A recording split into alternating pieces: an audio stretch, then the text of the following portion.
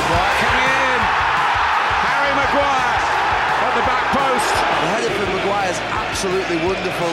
Maguire! And he has won it! 1, 2, 3, 4 defenders fail to clear, and Maguire pounces. And Maguire surely now has sent Manchester United through to a record 30th FA Cup semi-final. It squirmed, it was loose, and Maguire swivelled and broke Norwich hearts. Hello and welcome to our first recorded Manchester United podcast of 2021. Happy New Year, Maisie and Sam. Oh, Happy New Year, Helen. Happy New Year. Happy New Year, people. Yeah, Happy New Year. Let's hope this one is better than the last. Yeah. Can't get any worse. Well, that's true. Did we all have a nice Christmas, New Year? Yeah, good. Festivities? Quiet. Yeah, it was nice. Just sort of chilled out. Yeah. How about you? Yes, it was lovely, thank you. Christmas dinner, how did that go down, everybody? Christmas dinner was amazing. Good. Yeah, I had a delicious vegan Wellington that I imagine neither of you would want. But it was nice. No. I enjoyed it. Maisie looks horrified. Vegan Wellington. What does that consist of, Sam? Don't know. Probably it's just mushrooms and a bit of pastry. Did you make that yourself? I did not make it myself, but it was very tasty. I had it with your traditional roast vegetables and some gravy, loads of cranberry sauce, followed by a Christmas pudding. I had a lovely old time. Not a fan of Christmas pudding, I have to admit. What? No. Cheese board me. Oh, cheese. Oh, yeah? Cheese board, yeah, bottle of port. Pavlova for me. Port at Christmas, lovely. Yeah. Maybe not a bottle, but still. Good to be at the Aon Training Complex today. Yep, snowy outside. Yes. A little bit snowy. How good has the snow been? I know, obviously, you two probably I'm haven't 50-year-old. been. I know. I don't have kids that I your love age. snow. Do you remember when we were in Kazakhstan last year? Yes. Maisie called me a child because every time we got off the train, I threw a snowball at him. Yeah. I have had the best few days with the kids sledging. Oh, it's been so fun. Sledging is We've great. seen it. We've seen all the videos on Instagram. Oh, Excellent snowman. So good. I'm Excellent a snowman. Do you know what? That snowman has now lasted 5 days. Great I did work. have a bet with Johnny that it would be gone by Sunday, which was yesterday. It's still standing. Great, good snowman. And Very it solid. wore a Manchester United scarf, I believe. I did. Good That choice got of scarf. frozen, so the kids took that off. And do you know what the best part is? Take this out if it makes me sound a bit big-headed. We recently got fake grass. That doesn't make you sound big-headed. Yeah, fake grass. How good is it? I am buzzing about It's because great. there's no muck. No.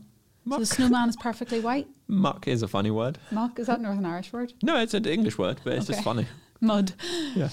So yes, it's been a really nice few days because it's hard over Christmas when you're not able to see family and friends, but the snow has made it a little bit better for the kids anyway. Also, this year has started as badly as most for me because I already look stupid, thanks to you, Helen. Right? I've been walking around telling everybody at MUTV that I just sort of subtly say to people, you know, Johnny's out of contract at the end of the year. And then people think, well, Sam spends a lot of time with Helen. Maybe something's happening. Maybe he's... So Sam, you just made that information up? No, he was out of contract, wasn't he? He just isn't now. No, he was not out of contract till the summer. Yeah, that's what I mean. Yeah, but he would have been. And I was just pointing it out to people who didn't know. Just sort of thinking, well, maybe. Who knows what's going to happen? And then they would think, well, Helen's probably told Sam something. But now he's signed a new contract with Leicester. He has. Nice little Christmas present too. How long? Add on. 2 years with an 2 option of years. a third, but I don't know whether Oh, that's that's true. good. So let's just How old skip is that he? bit. He was 33 yesterday. So it takes him to Birthdays, 36. Happy contracts, days. Christmas, sledging. Guys, it's all been going on. Ka-ching. Ka-ching. No wonder you got false grass. That's amazing. All that money, buy false grass. Is that expensive? Imagine You've it's got like false grass too. I have got false grass, yeah. I imagine it's like living on like I nicked it a off from the garden five-a-side centre. pitch. That's cool. Yes, Very, very very good. pleased. So That Johnny's was- not coming back to United, which is a shame. Yeah, it is a shame because we might have got him on the podcast. Yeah. The good thing is, though, I'm still here. Yeah. Yeah. That's very good. Cool. Anyway. Still one Evans here. Speaking of Leicester centre-backs, Oh, that was nice, Sam. we are delighted to be joined today by the captain of Manchester United, someone, Helen, we have had on the podcast before and we have discussed that you actually know, I guess, a bit well. How well? Quite well? Well, Johnny and him only played together for a year at Leicester, which was 3 years ago now. Did you send him a Christmas card or? Did I send him a Christmas card? Awkward. Yeah. I'm going to ask him. I can't remember. I'm going to ask him. That's my opener. Remember. That's Do you the know what? opener. My Christmas card list was a little bit scatty this year. I didn't go off any sort of format. It was just random. Okay. Did you send any, Sam? Do you send them? Like stick them in the post? Yeah. Oh, I did post a couple. Do yeah. you? Yeah. How much is a first class stamp? I don't know. Oh my word, Pound? they're a fortune now. But That's 70, what I mean. 70 odd p. So, what? Yeah, What happens when it was like 14p, 13.5p? I know. Welcome that was to back in the Grumpy day. Old Back in the A day. half p, did you just say? Don't tell me you can't remember half p's. No, I can't. What's a half Oh p? my God. How can something be half a p? You're winding me up. I don't remember that. What's a half p? Half a p. How are you going to Half spend... a pence. Yeah, but I understand, but how are you going to spend half a pence? Well, you could do back then. What? But how? How? Because it was like... Do you have to buy double everything so that it rounds up to being a full pence? No, you couldn't do that because the price would be 99.5p. Don't remember that, Maisie. I don't think that Sorry. That's what happens when, When you're did 50. the half pence go out of commission then? What, I think 1784? 1984. 1984. That was the See? last time Yeah. we used the half penny. Right. When were you two born? Not then. 87. 88. Oh, God. For all the old people out there, I know you like me and you know I'm telling the Half truth. penny is- These two. Anyway, a first class stamp was Jokers. 86p. I don't think that I sent one to Harry and Fern. I'm going to ask him. I think Awkward. that's the thing But we I should didn't send focus one to on. any of you either. No, you didn't. Yeah, you did. That's a good point. It's a very good point. Anyway, Harry Maguire is on the podcast. If you're still with us, we've got a bit derailed, but it's fine. It's the start of the year. There was a lot to talk about. Harry Maguire's coming on. Helen didn't send him a Christmas card. We're asking about that. We'll also mention that he has been on the podcast before, hasn't he? We had a little chat with him then, and he told us a few things about being captain of Man United. He did it with Brian Robson. If you've not heard that yet, make sure you go and listen to that afterwards so you get a little bit more of an insight into the man that is Harry Maguire. But we'll do our best to unpick it all now, right? Yeah. Yep, we will do. Here he is then. It's Harry Maguire. I don't think I did send them one. I thought you said this were on Zoom. You can do it on Zoom if you want. We've all got our iPads. We can go in the toilet for something, but Johnny's birthday yesterday. How old? 33. But yeah, we'll do a wee cake later. Some balloons. What else can you do? all good? Yeah, all good, mate. How are you? Yeah, good. Helen, if you start, if you don't mind, if that's okay. Yep. Harry, welcome back to the Manchester United podcast. You have been with us before, but in a different format. That was with Brian Robson, so it's good to have you back on your own. No offence to Brian, obviously. How are you? Yeah, I'm good.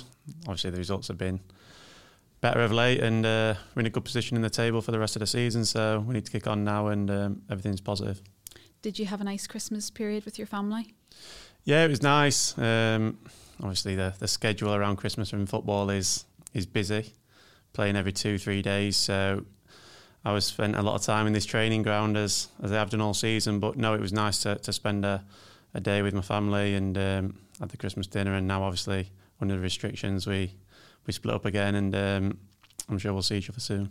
Did you get a card from Helen? No card. She didn't remember. I asked No. her before. In fact, I don't know. She might have sent for Do you know what? I was going to say, I bet you You don't even probably know what did. Christmas No, I cards wouldn't are. have known. That was straight away no card. Straight away. Definitely I not can't to me. I can't Yeah. remember. Do you know what? Actually, talking of Christmas cards, just off topic, our post box, we've lost the key for 6 weeks, so I don't actually know who sent me a Christmas card. So I'm sure I've not got one from you either. Yeah, it'll be in the post box. Harry, have you been listening to many podcasts? I know you've been super busy. No, I see a lot of quotes from them more than anything what gets put out on social media. But no, I have a good interest in them, and I've seen Bruno did one, and know that they always come across really well. Good answer. Going back, we go back to the start in our podcast, start from childhood onwards. So that's what we're going to follow the format with you. So tell us about growing up.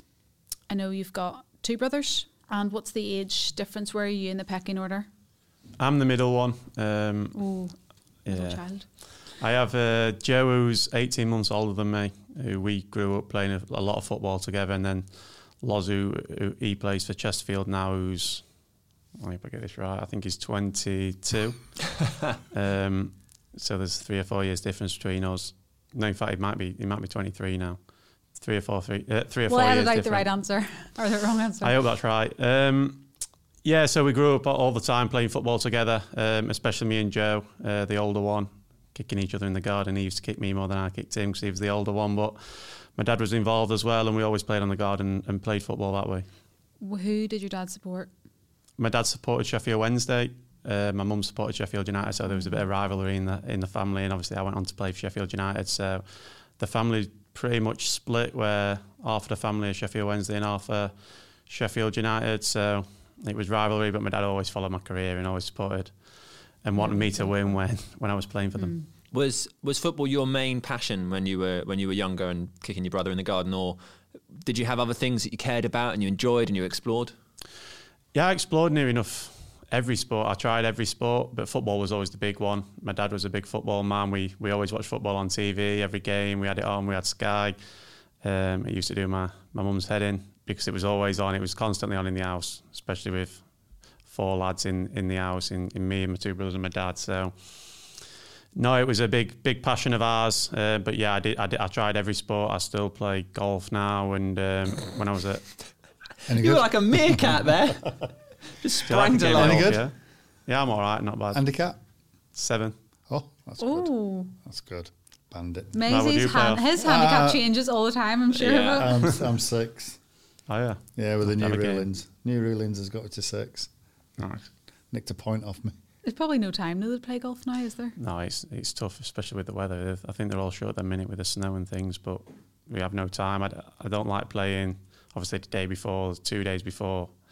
And generally we're playing every 3 days, so it's tough to get a game in. Have you always been a defender? No, I only moved to defence when I was probably 16 when I shot up and grew, and that's what they do. They just put you back there, don't they then? No, I was a centre midfielder all the time growing up. I always used to play the year above in my age group. I played because it made it easy for my dad to travel, because I always played with my brother's age group. Because when you was younger, I think, like I played for the under-10s and he played for the 11s, it's opposite, so one's at home and one's away, so I always played in the year above, which probably helped me again in terms of my ability and physical side of the game. We get a lot of different answers on this, and I always think they're interesting. How aware were you of your talents at that sort of age? Like, did you think, I am much better at this than everybody, or were you just sort of playing and, everyone was sort of much of a muchness? I think at that age, it's the main thing about football is enjoying it. I think I used to love football. I used to want to play it when I got home and practice and play, and I was so competitive growing up in the family that I did. If you spoke to my dad, I had a good inkling that I could be successful. I was obviously playing the year above, which obviously gave me a big advantage. I was holding my own in the year above, playing all the time.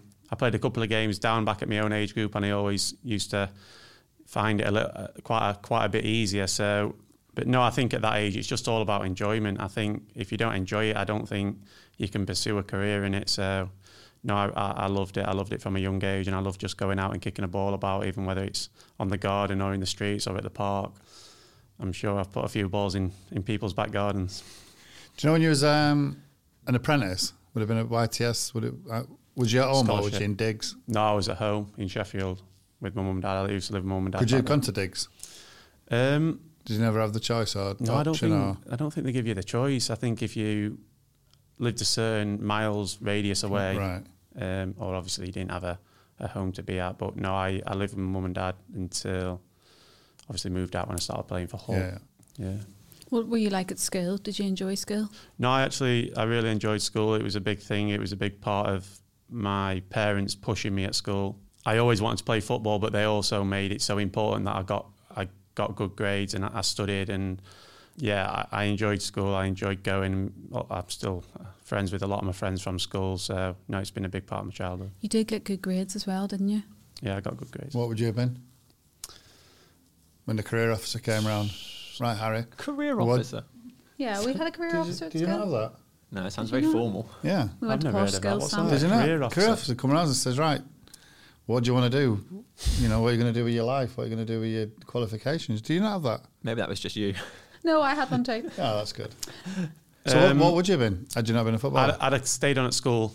I'd have definitely took maths. That's interesting, because Marcus said he loved maths and would have been an accountant, he reckons. Yeah, that's a good shout. I could have probably gone down that route, but I'd have definitely stayed on at school, gone sixth form, and then I would have gone to university as well. So I don't know where it took me, but... Did all your group of friends from school follow that path, and did you ever feel a bit like left out that you didn't get to experience that uni life? Almost, because at my school they had a sixth form at the school, so year 12 and year 13. A lot of my friends did go on to that, and obviously I missed out in terms of then making new friends and maybe going out in town and things at that age, because you're starting to become legal.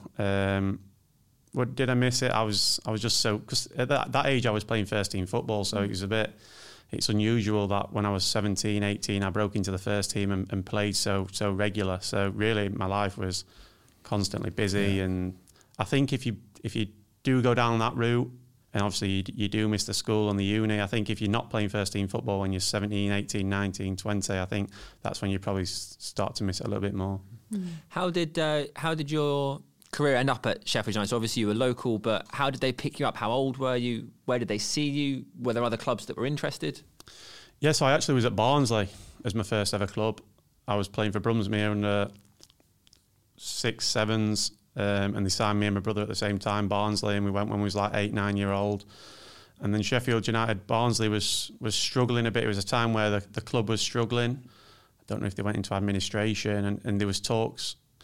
There was little rumours going around that the academy might have to stop. Thankfully, it never did, which is good for obviously Barnsley club. But when there was that talks, then Sheffield United contacted and they wanted to take me and my brother. I think they paid a little bit of compensation when I was probably 10 and Joe was probably 11. And yeah, we just ended up Sheffield United from there, and he stayed there until he didn't get a scholarship when he was 16, so he went to Scunthorpe, and I managed to get a scholarship and broke through. So that was, what age, sorry, did you say you joined there? 11? 10, 11? I think I was 10, and Joe would have been 11, 12. And how much did you enjoy your time there? At Sheffield United? Yeah, I loved it. I had some ups and downs. I remember in my second year scholar, I found myself in and out of the team, and it's crazy how things can turn. And you at that age, you don't really know how close you are to the first team. You come in, you work hard, but you don't really believe that you can. That you're so close, but it's just round the corner. You get your opportunity and you've got to take it, and I got mine, and thankfully I did. Yeah. We should talk about the 2011 FA Youth Cup final, because obviously you played against United and Jesse and Paul were in that side, and you ended up being stretchered off, right? Yeah, I got knocked out that game from I clashed heads with Ravel. Disappointing end to the season. It was the last game. It was an unbelievable atmosphere at Old Trafford. I think Sheffield United sold out the away end that day, and obviously I think it was about 50th minute. I think I might have ended up going off the pitch, and I think we got beat 4-1 in the game in the end. And you could see how strong Manchester United team was back then. It was incredible, really. Did you? This might be wrong. Did you ever have thoughts at that sort of point, like, this is an opportunity to impress? Maybe this is a club I might like to be at, or maybe I'm testing myself against the level of where I want to be. Are those the kind of things you think, or is it just, this is a game I really want to win? No, I think you're always in the back of your mind. I think when you play the best teams, especially when you're playing at Sheffield United as a youth player, when you play against the likes of Manchester United, you're always trying to impress. You want to play against the best, and you know that they've got the best players. The record, especially in my age group, every tournament I went to, it seemed like Manchester United were winning it or getting to the final. I think you could see the array of talent that they had in the team with Paul, Jesse, Ravel, both Michael and Will Keane. It was incredible, really, how strong they was at my age group. So no, you want to impress. You want to impress their coaches, but for sure, the bottom of it is that you go into the game and you want to win, and to lose that day was disappointing. You got a signed shirt from Sir Alex, right? Yeah, the club kindly sent me a shirt. Obviously, I wasn't there after the game to maybe swap shirts with the opponents. I had to be rushed to hospital. So, no, it was a nice gesture, and it just shows what a classic club it is. And presumably you were okay. Yeah, I was fine. Looks okay. Yeah. Well, it's worth checking just in case. No, it was actually...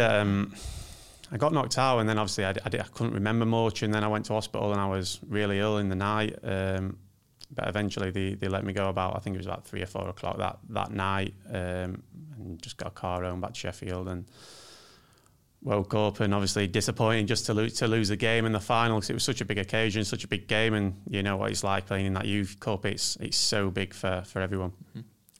Was Ravel all right? Because I think most people would guess in a clash of heads between the two of you, he's the person you'd be concerned about. No, it was strange, really. It just clipped the back of my head. It wasn't like a big bang. I weren't covered in blood. I think he just caught me at the right place, and I think he was down, but I think Ravel, he definitely got up and played the rest of the game. I can remember him scoring. So, no, it was, I think when you get knocked out, I think it's whereabouts they catch you rather than making a big mess of your head or a big clash of the heads. Is that the only time you've ever been knocked out? Yeah, it is. It's the only time. Never been knocked out. Matey, did you get knocked out much? I don't think I did. You were playing? No. Maybe at Stoke, Ricardo Fuller done me from the side. Done me proper. 4 stitches in my lip. That was it. Can't remember anything really. I didn't even know he got sent off. So sorry, going off topic. Yeah. Harry, who were your influences back then when you were, just on the verge of the first team? Who were you looking out at in the league or even in the first team at the time? Yeah, I had probably at Sheffield United 2 big influence. I had Chris Morgan, who had a nasty injury. I always grew up watching him play for Sheffield United, and then he had a nasty injury and he ended up on the coaching team when I was breaking through, and I'd say he had a big influence on my defensive part of the game. And then when I broke in, I always played alongside Neil Collins, who was massive for my development, told me when I was doing anything wrong and got an earful every now and then. But no, he was great, and them two, I'd say, is a big part of where I am now and where I'm playing now. Do you look at that now when you play alongside Victor or you play alongside Eric? I mean, obviously you'll have been through that. I went through that as a centre half. I grew up playing with Kevin Moore, and I probably learnt more with Kevin than I did with anybody because of the experiences he had. Yeah, I think in everyone's game of football, everyone has strengths, everyone has the weaknesses. It's about bringing out your strengths and keeping your weaknesses hidden. Yeah. So if you can help, one thing I've learned over experience is helping out other people. I think, for example, if my centre half is playing well alongside me, generally I'm going to be playing well as well. Yeah. So, especially when you play for this club, if you're conceding goals, you're under scrutiny. Even if you feel like you're doing well, you're not doing well because you're losing games and you're conceding goals. So, I think generally all over the pitch, I think as I've grown up and as I've experienced, it's not just about myself because, like I say, if my centre half's playing well, I'm pretty sure I'll be doing things well as well. Yeah. So I think obviously when you play alongside Eric and Vic, and the way I look at it is I want them to be the best player on the pitch because I know for sure if they're doing their defensive bit right, it'll help my game a lot, and I'm sure they're vice versa as well when they think of that as well. You look like a defender who loves defending. Like, you love getting stuck in and winning headers and winning tackles. Have you always been like that? It's very tenacious, I suppose. Yeah, it's I think probably playing, I don't know how many games, 200 and odd games in League One's probably brought that out of me. When I was 18, 19 years old, I was playing against the likes of Lee Hughes and loads of old-fashioned, experienced strikers who probably brought out the physical attributes in me. Obviously, talking about how that shaped you, you played over 100 times for the first team. You were in the League One Team of the Year. You were Player of the Year at Sheffield United and the Players' Player of the Year. That's pretty impressive, considering you were probably not even 20 by the time you'd done all that. Yeah, it was. I was a young boy coming through, and I got a lot of help from the experienced lads, but also I got great faith and confidence given to me by the manager. There were probably times where I was playing and I made a couple of mistakes, and some other managers might have gone, right, get rid of the young one, let's put an experienced bloke in. And to be fair to Danny Wilson, who was there for 2-3 years when I was there, he played me every game. I could make a mistake, I could play a back pass short to the keeper to go and score, and we lose the game, and I'd play the next game where, like I said, some other managers probably would have thought a bit different and gone with the experience. But no, I think that was a massive part of my development and my game. And yeah, I think I got in the Team of the Year 3 years on the spin playing in League One. So it was a great achievement for myself. What was it like when Hull came knocking? Yeah, so obviously I felt like that was the summer, that was my time up at Sheffield United. I gave everything to the club. I was so desperate to get promoted. We got beat in the playoff final on penalties. We got beat in the playoff semi-final, and we went on some great cup runs. I think semi-final of the FA Cup against Hull. And then the summer came, and I felt like it was my time to go and test myself and play in a high division. And Hull came knocking, and it was the perfect club in the Europa League at the time. And obviously Steve Bruce, so I thought, oh, great, I can go and learn so much from him obviously the centre back that he was in his playing career. So no, it was a great move for me, great club, and one that I'm thankful of. How long did you spend there at Hull? I spent 3 years at Hull. The first year was pretty difficult for me. Is that the first time you'd lived away from home then? Well, I'd say I lived away from home. I still did a bit of travelling from Sheffield. It was only 50 minutes in the car, so I did a little bit and stayed in a few hotels quite a bit. But the first year was difficult. I found myself not really in the team, and then not really in the squad, and I was training on match day, and it was something that I was so not used to, having played every game for Sheffield United. Probably the most difficult part of my career. I went on loan to Wigan. I played every game for Wigan. It was a great move for me in terms of getting experience in the Championship, and then come back in the following season. I managed to break in, and I stayed in the team. Did you speak to Brucey about that? Obviously not being in the squad and stuff. Yeah, we had so many conversations. I kept knocking on his door. He probably got sick of me in the end. But one thing I will say with Brucey, he was always honest with me. And what happened was he built up this big squad. We was in the Premier League and the Europa League. He built up a massive squad to deal with it, because as you know, in the Europa League you need a big squad, you need to rotate. So I think we had like 7 centre backs. And then we got knocked out of the Europa League in the qualifying round, so we didn't even play a game in the Europa League.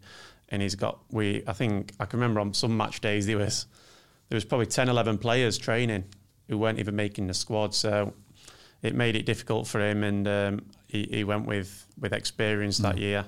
I think Dawson and Curtis Davies played the majority of the year. So no, I accepted it. I went out, I got my head down, got some games. And like I said, the following year I broke in. Yeah, what was it like at Wigan? No, I really enjoyed it. It was a difficult time for the club. I joined the club when they was really struggling, bottom of the league. The pitch was terrible, one of the worst I've ever played on. But no, they were really struggling as a club, and the points tally was really poor. And no, I went there, and it was a great club, great to be involved, and the fans was great with me, and I played every game, so that was the main thing. And then obviously went back to Hull, who, while you'd been out on loan, had been relegated. And then in the Championship, you really found your place in the team. And Mike Phelan was in charge. No, Mike was the following year. Right, okay. So yeah. Steve was still in charge in the Championship, which I was in and out of the team. I wasn't number one centre back. I was 2, 3, flipping and changing.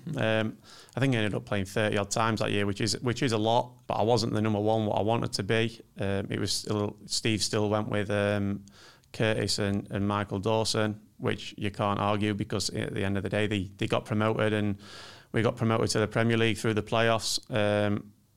In which the game in the playoff final, I was on the bench, and I come on actually in centre midfield that game. So no, it was a year where I broke in, but I wasn't really settled. And then the following year is when I really broke into the team, and from when I played in the Premier League and Mick was in charge, yeah, I'd say that was when I really found my feet and I really started to play, and I really pushed on from then. This is not the most relevant question, but I feel like I want to ask it. Because you were a central midfielder, and obviously you played centre midfield at that level, do you think, like, if there was a massive injury crisis, you'd be happy to step into the midfield? Well, when I was, I played a couple of games, to be fair, at Hull in centre midfield in the Premier League when they were short on numbers. I'm trying to think of Leicester. I don't know. I think Claude Puel put me in there for the second half one time. So I'm sure I could go in there and do a job, but for sure it's not my strongest position. Centre back's my strongest. I think the athleticism of these centre midfielders now, and the distance that they cover in games, the 12Ks each game. I don't know if I could do that every 3 days, to be honest. What is it you prefer about defending to being in the midfield? I think just seeing everything in front of me is a big thing. I've always felt comfortable on the ball as a central defender, but you go into midfield and everything's a little bit different. You've got people coming from behind, to the left, to the right, and the pictures and the vision that you have is totally different, and it's something that you do need to get used to, and the angles and things. But when you get comfortable in one position, I always think it's big to try and nail down one position. Don't get me wrong, it's always good to have a couple of positions that you can play and help the team in, but to nail one down is important too. You did leave Hull having won Player of the Year, which is a bit of a theme throughout your career. Every club you've been at, you've managed to pick up that award, except here, obviously, which hopefully will be this year. Tell us about your move to Leicester then. Yeah, so obviously the year at Hull, we got relegated. We gave it a good go. We just couldn't score enough goals that year, if I'm being honest. Mick come in and did really well, and obviously Marco Silva got it, and we started and we give it a good go to stay in, but unfortunately we got relegated, and I knew that year that I had to stay in the Premier League. I loved Hull, but I knew I had to stay in the Premier League, and I had 2, 3, 4 clubs wanting to sign me, and Leicester just seemed the most appeal. Like, it was Craig Shakespeare, the manager at the time, and I spoke with him and the way the club was going, and you can see how the club is now and where they've reached. It's a really progressive club, and it was perfect for me. Mm-hmm. Did you know any of the boys there at the time from your England camps or anything? I hadn't played for England when I only got in the England camp when I joined. So? Oh yeah, 21's a good shout. Enough of the eye rolling. Yeah, I know. I don't think I did know any of the boys when I joined. So you're the proper new boy then? Yeah, the proper new boy. But no, they was all great. It was a great club, great lads. I can't speak highly enough of Leicester and my time there. They was a big part of my career, and I knew when I signed for Leicester, I'd go in there and be a big player for them, and I had great confidence that I could go and do that, and I was. When you're at Leicester, you played every minute of the season, right? Yes.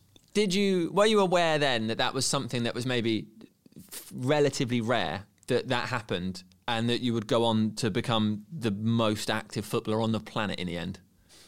Because it's pretty remarkable, you're 2020. Yeah, it's a good achievement. I think as a central defender, it's important.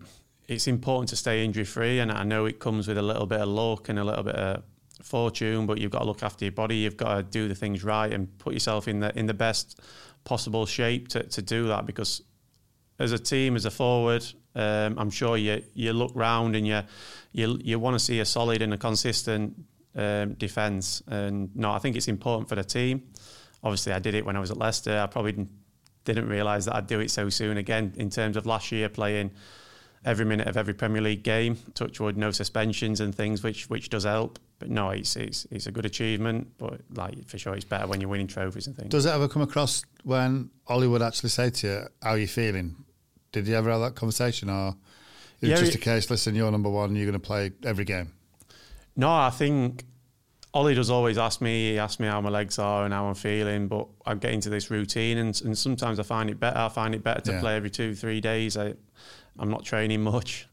I just go out and play the game, and no, he's always asking me, but I've told him I'll rest when I retire. Yeah, nice. Absolutely, good shout. How soon did people start messaging you, and how often, I guess, to tell you when the news started coming out in December, when people had worked out all the stats, that no one had played more football on the planet than you over the year? Yeah, I think it was my agent who actually sent it me first. It wasn't a stat what I'm aware of. Mm-hmm. I just go out and play the games. I actually did miss might have been 2 or 3 games where I probably could have wrapped up a few more minutes. I think the Europa League games I missed 2 in the group stages.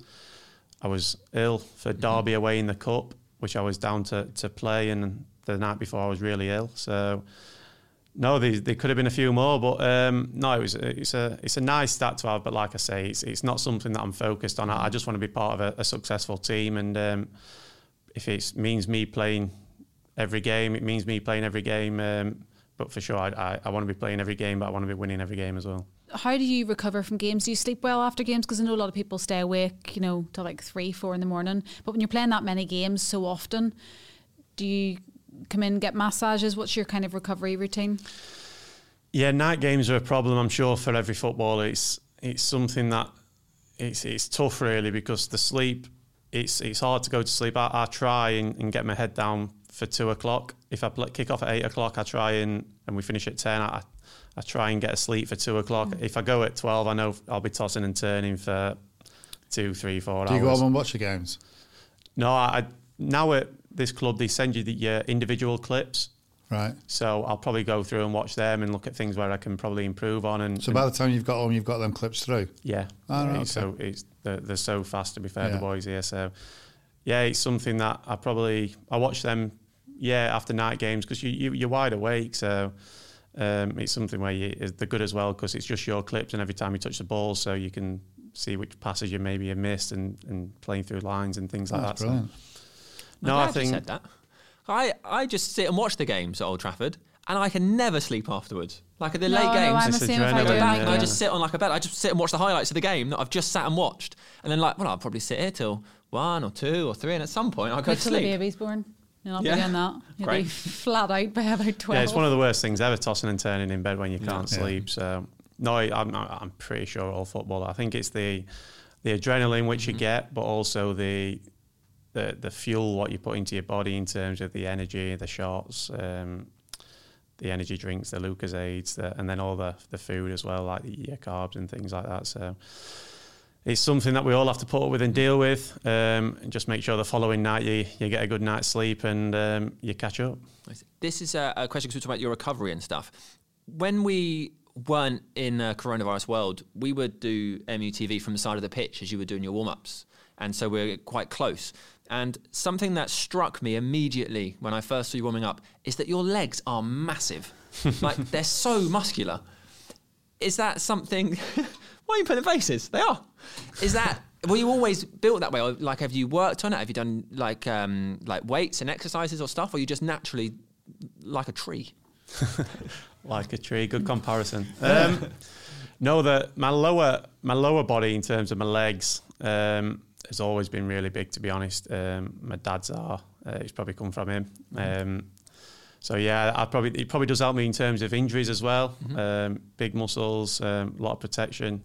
So no, it's something that I work on my flexibility and things quite a lot, which I think is a big part of recovery. And obviously leg weights as well, which people do to make themselves stronger. But I feel it's more getting the range and working the muscle groups that you don't work in a game. But no, it's probably, I'd say it's a bit more natural than what I do in the gym. Yeah.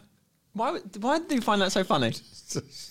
That's just the weirdest question I've ever heard. Why is it? Just saying, oh, you've got lovely legs, Harry. Do you get nervous before games? I'd say I get nervous. I used to get more nervous. I've probably, with experience, I've learned to deal with it better. I probably get nervous and anxious about the result rather than my own performance. Now, I'd say, especially being captain of this club, I go into games and I just want to win so bad. I want to get the 3 points so bad every single game we play that I think it's more anxious rather than nerves. I just want to do well for the team, but then I want the team to do well for the club. Mm-hmm. We should talk about this club. When did the idea of a move to Manchester United first come around for you? Because the summer before you came, there was lots of talk that it could be on the table.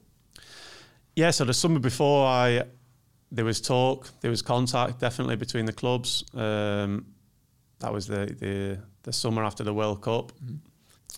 I can't remember why it didn't materialise. I think Leicester was adamant that they weren't going to sell me that summer. Mm-hmm. So I think they just shut everyone down and didn't return calls or whatever.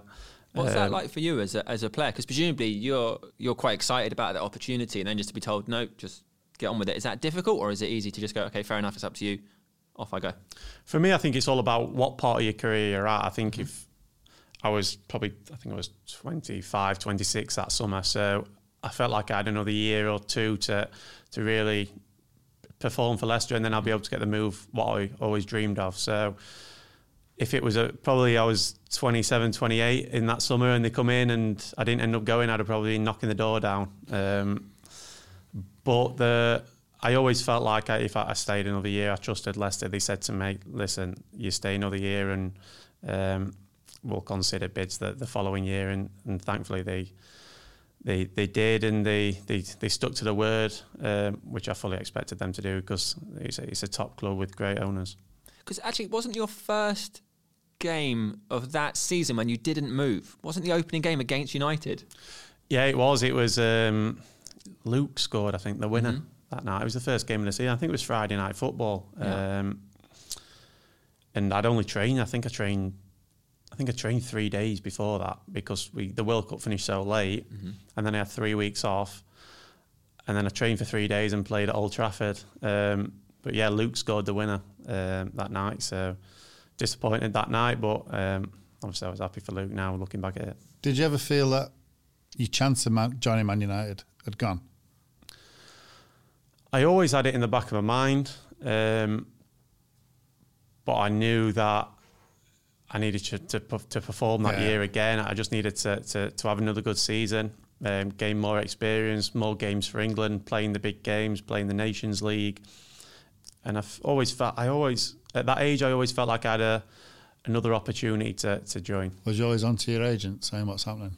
Yeah, definitely. It was throughout that year. It was obviously constant contact. I'm sure my agent tried to keep it away from me and just keep the focus on football because, like I say, it's so important that you just take each game as it comes in this business. It's interesting, isn't it? That people different approaches. Lee Grant told us when his agent phoned him and said Man United is possible. He said, "Do not speak to me again until you've got that done and I can sign it." Yeah, so I think if people do say that, I think straight away Manchester United is the most appealed club in the world for me. So I'm not surprised Lee did that. And when I heard it first, I was like, yeah, get on the phone, let's get it sorted. But then I trusted Leicester. I trusted the process in which they wanted to do. And like I said, it come good for us end and they got what they wanted and I'm obviously here. July 2019, that's when it happened. And I'm sure a very, very proud moment for you and all of your family as well. Yeah, it was a massive moment for me. It was a long summer. I'd have liked it to happen a little bit sooner than what it did, to give myself a little bit more time to prepare for the Chelsea game. But in the end, it didn't really matter because we performed so well on that day. I only had a week's training with the boys. It'd have been nice to go on the pre-season camps and the tours, which I didn't experience this year either because of the COVID. But no, it was a massive moment for myself, massive moment for my family, and a huge honour to play for this club. And then you become captain. Yeah, it come a lot sooner than I would have dreamed of. Obviously, Ash was here before. I learnt a lot off Ash when he was here for 3-4 months, and great guy, been a great player for the club, great servant. What did the manager say to you? No, he just pulled me in and he said, look, I'm going to make you captain of this club. Obviously, it was a great moment for myself. It's a huge honour to play for this club, never mind be the captain and lead the boys out at Old Trafford. And no, he said, like I say, it's a massive honour and a massive privilege. Aside from wearing the armband on the match day, are there sort of weird responsibilities and traditions that you have to take care of that maybe you wouldn't have known about or that people wouldn't know about? Media. Yeah, media. A lot of media. A lot of media. Face the media when the times are tough is probably a tough one. You can't go into a dressing room and pick players out when you've just been beat, and to go and face the media, you have to stand up as captain and go and face it and take the stick and the scrutiny and handle it in a positive way. The other responsibilities, if I'm being honest, we have a great group. We have a great group of lads who all chip in and with responsibilities. Obviously, the fines, which we've sorted out. What do you get fined for? Mainly late. So I just like to keep it simple rather than having. If you have too many fines, it ends up a bit too messy. And I think the main one's the lates. We have lates for training, meetings, and travel really, and they're the 3 big ones. Do you set the stall out? Yeah, I set it out. We've got a good fining list this year. I don't know who's probably top of it. I wouldn't know, I think they've been really good since we've set it out. I think last year. Nobody's anywhere to go, do they? So everybody's on time. Yeah, everyone's on time. Everyone comes early, to be honest. You ever have to fine yourself? Well, to be honest, there's me and Nemanja who's in charge. I've been fined once, which is still debatable how I've been fined for it. It's crazy, but I let Nemanja do it and I took the hit and put the money in the pot. What happened? So basically, you're not allowed your phone when you meet in the gym before training for pre-act. You're not allowed your phone. So we did pre-act. I didn't have my phone. But then you go outside to put your boots on. You're not allowed to go on your phone in that period. But I put my phone and carried it out with me. Wasn't on my phone because I was straight after training, I was going to put my trainers back on and go for a massage, which is next to the. So instead of coming all the way back, I could have just gone straight to a massage, and Nemanja fined me for that. Fair enough. But he's strict with everyone, so I'm happy. I can set the standard. Is there a certain level of fines, how much it is, or is it just one set fine and that's it? Mainly one set fine, but double on match day. Perfect. I like that. Did you get a few fines in your time, Rosie? No, well, no. I do not believe that. Me neither. I did get fined off the gaffer a couple of times, but that was like whole week's wages, which was like an absolute nightmare. That's something we don't deal with. Yeah. When you came, you made a point of going around meeting all the different departments in the club and really making yourself known to everybody. And it's very personable, especially for the staff and younger players too. Yeah, it was nice. It was nice to go to Old Trafford and just see everyone's department, really. I think I went in like 4 or 5 different departments and met a lot of people. And it was nice just to see all the hard work, what goes on behind the scenes. And it's crazy, really. We go on a pitch and we try and get the 3 points, but the overall club and what they do and how many people are working to make this club successful. It's not just about 11 bodies going on the pitch and trying to get the 3 points. It's overall how it's run and things. So it was great to meet a lot of people and see the departments and the work that they're doing over there. A lot of people have actually said that in the podcasts, that when maybe you're about to join Manchester United, you don't really realise how big of an operation it is until you actually arrive here and you settle in the first few weeks. Would that have been the case for you? Yeah, I think I had good experience. I spoke to a lot of players who's played here. Johnny told me about it a lot. But I think it still does take you back a little bit. You really don't realise how big the club is on a worldwide scale.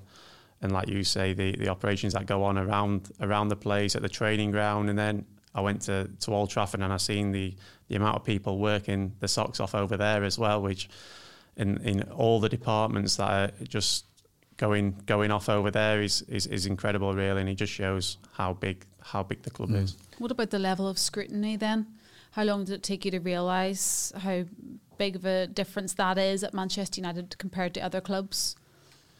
Probably about a day. Yeah. No, I think, listen, we're the most talked about club in the world, probably. And a lot of people don't want us to do well. A lot of people want us to fail. And that's the world that we live in. So I'd probably realised it pretty soon. I'm pretty used to it now. And do you enjoy that? The fact that everyone hates United? Yeah, I enjoy it. Yeah. I don't mind it at all. It's something that when we lift that first trophy, or when I lift my first trophy at this club, it'll put a bigger smile on my face, knowing that there's a lot of people not wanting us to do that. Well, do you know, something that's occurred to me during this conversation is that most people, when we talk to them, and like someone always says, like, when do you realise just how big Manchester United was? When it's people that haven't come through the academy, pretty much everybody says on the first day of the pre-season tour. But you've never had that. No, yeah, it's something that I'm looking forward to, but obviously with the restrictions, I'm sure it won't happen pretty soon. But no, the tours, I speak to the lads and they really enjoy them. And I think you do realise when you go on the tours, the amount of fans, it's just incredible. Yeah. I've seen pictures and videos and things of previous tours and training camps and the matches, and the amount of fans that this club has worldwide probably does show you, and like you say, it would make any player realise how big the club is. Who would be your confidants? Who do you speak to after games? Do you have people that you would phone, and not even after games, during the week? Would that be your dad, your brothers? Yeah, it'd be my dad and my brothers. They're probably the first 2 people after me and fiance who I text after a game. Not generally about my performance, probably more about the team performance. Now it is. Probably when I was younger, my dad used to give me an earful every now and then for my own performance. But now I'd say it's more, we have conversations about the team performance, which has probably changed over the years because, like I said, when I was younger, it's more personal. But now I still do it now. Now I'm the captain of this club. I feel like it's a lot more about the team than myself. And we speak a lot about the team, yeah, definitely. I mean, listening to you, it's so clear that you're a leader.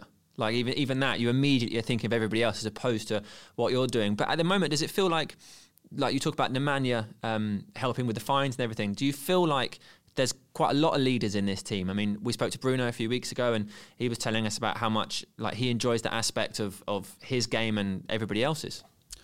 No, I think it's something that did get brought up in the media about leadership in this club, but for sure it's the best leadership group I've been involved in the club. We have a lot of leaders in the dressing room, a lot of senior pros, and you don't have to be a senior pro to be a leader.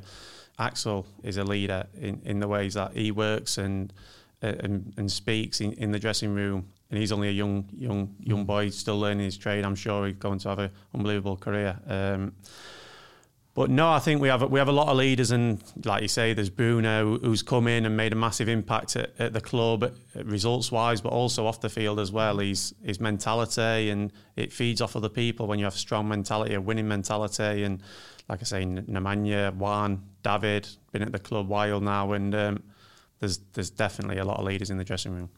How have you enjoyed settling into Manchester? I know it's not a million miles away, but it's away from home, away from your family, isn't it? Yeah, well, it's the first time I've moved in my career. So I travelled, like I said, to Hull. I travelled to Leicester, and then obviously moved to Manchester. It's not a million miles away, but it's too far to travel on a daily basis for myself. No, I've really enjoyed it. I like the area, the Cheshire area. I like the town centre when I go into there. It's obviously been such a impacted year that I've probably not done as much as I'd like to. I've probably done more walks and visited more parks than anything, as I'm sure everyone else has. But no, I love the area. I love the city. I think it's an up and coming city, and it just keeps to keep building and building, and everything's getting built new. You see things.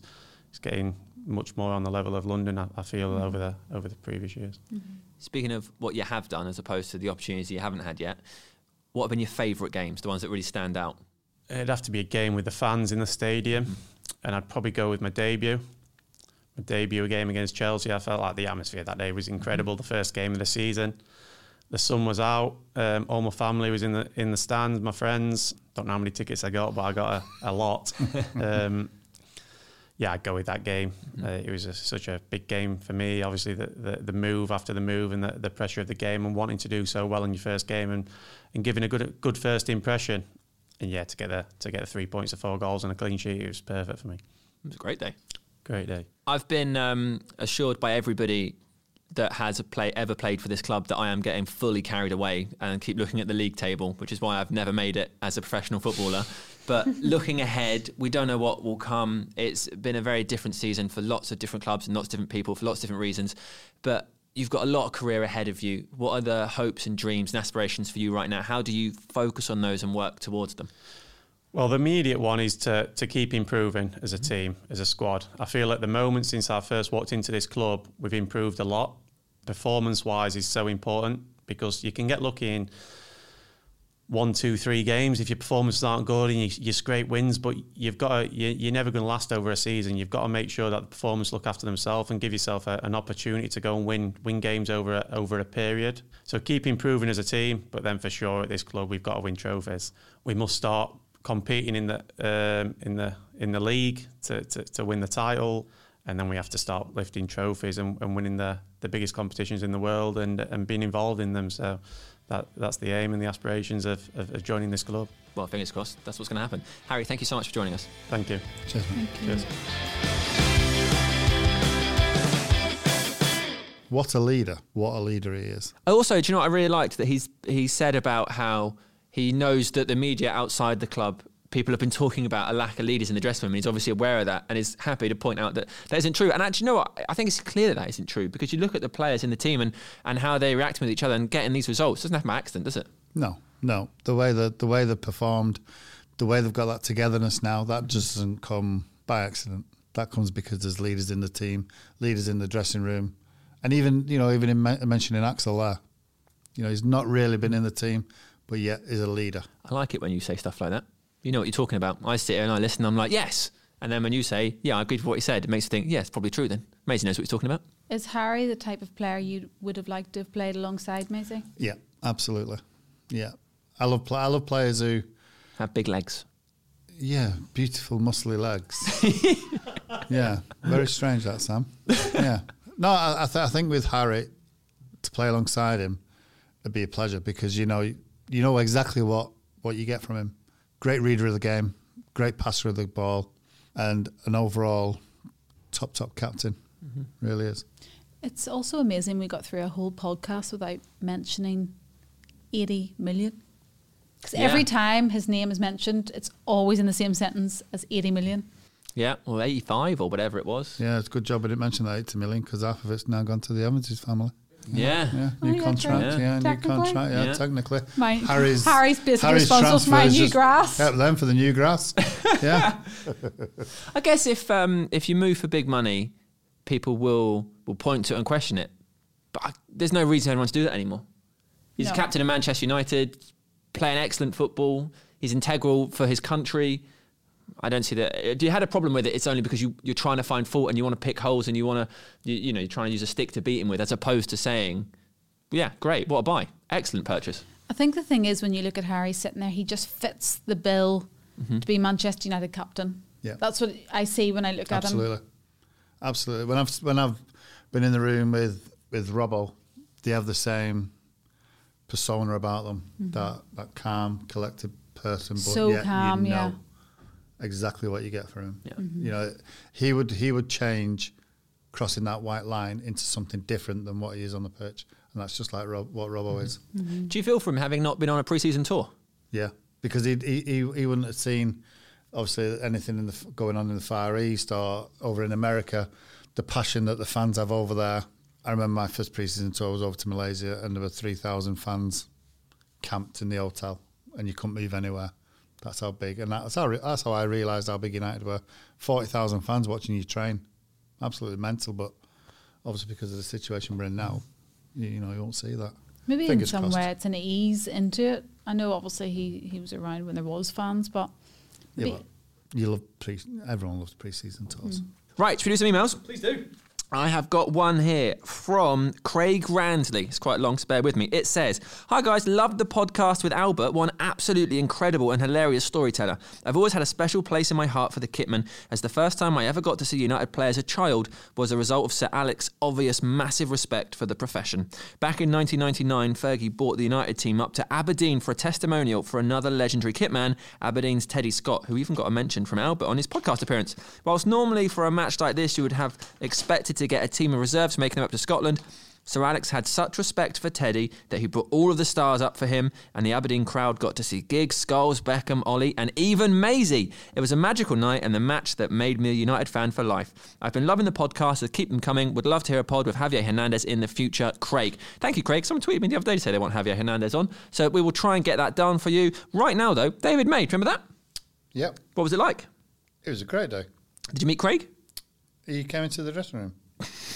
He didn't mention that in his email. Do you remember the score or anything? Was it good? Oh, Craig? No, never met Craig. You meet Craig. Okay. What about the game though? Oh, did the kit man? Are you talking about the kit man? Did he come in the dressing room? Yeah, Oh, right, Teddy. Teddy. Yeah, Oh, lovely. What was the score? we won 3-0. Well done. Good victory. Do we win? 3-0. I don't know. John Keneally says, "Hi Helen, David and Sam. My name is John. I'm originally from Cork and currently living in Minnesota.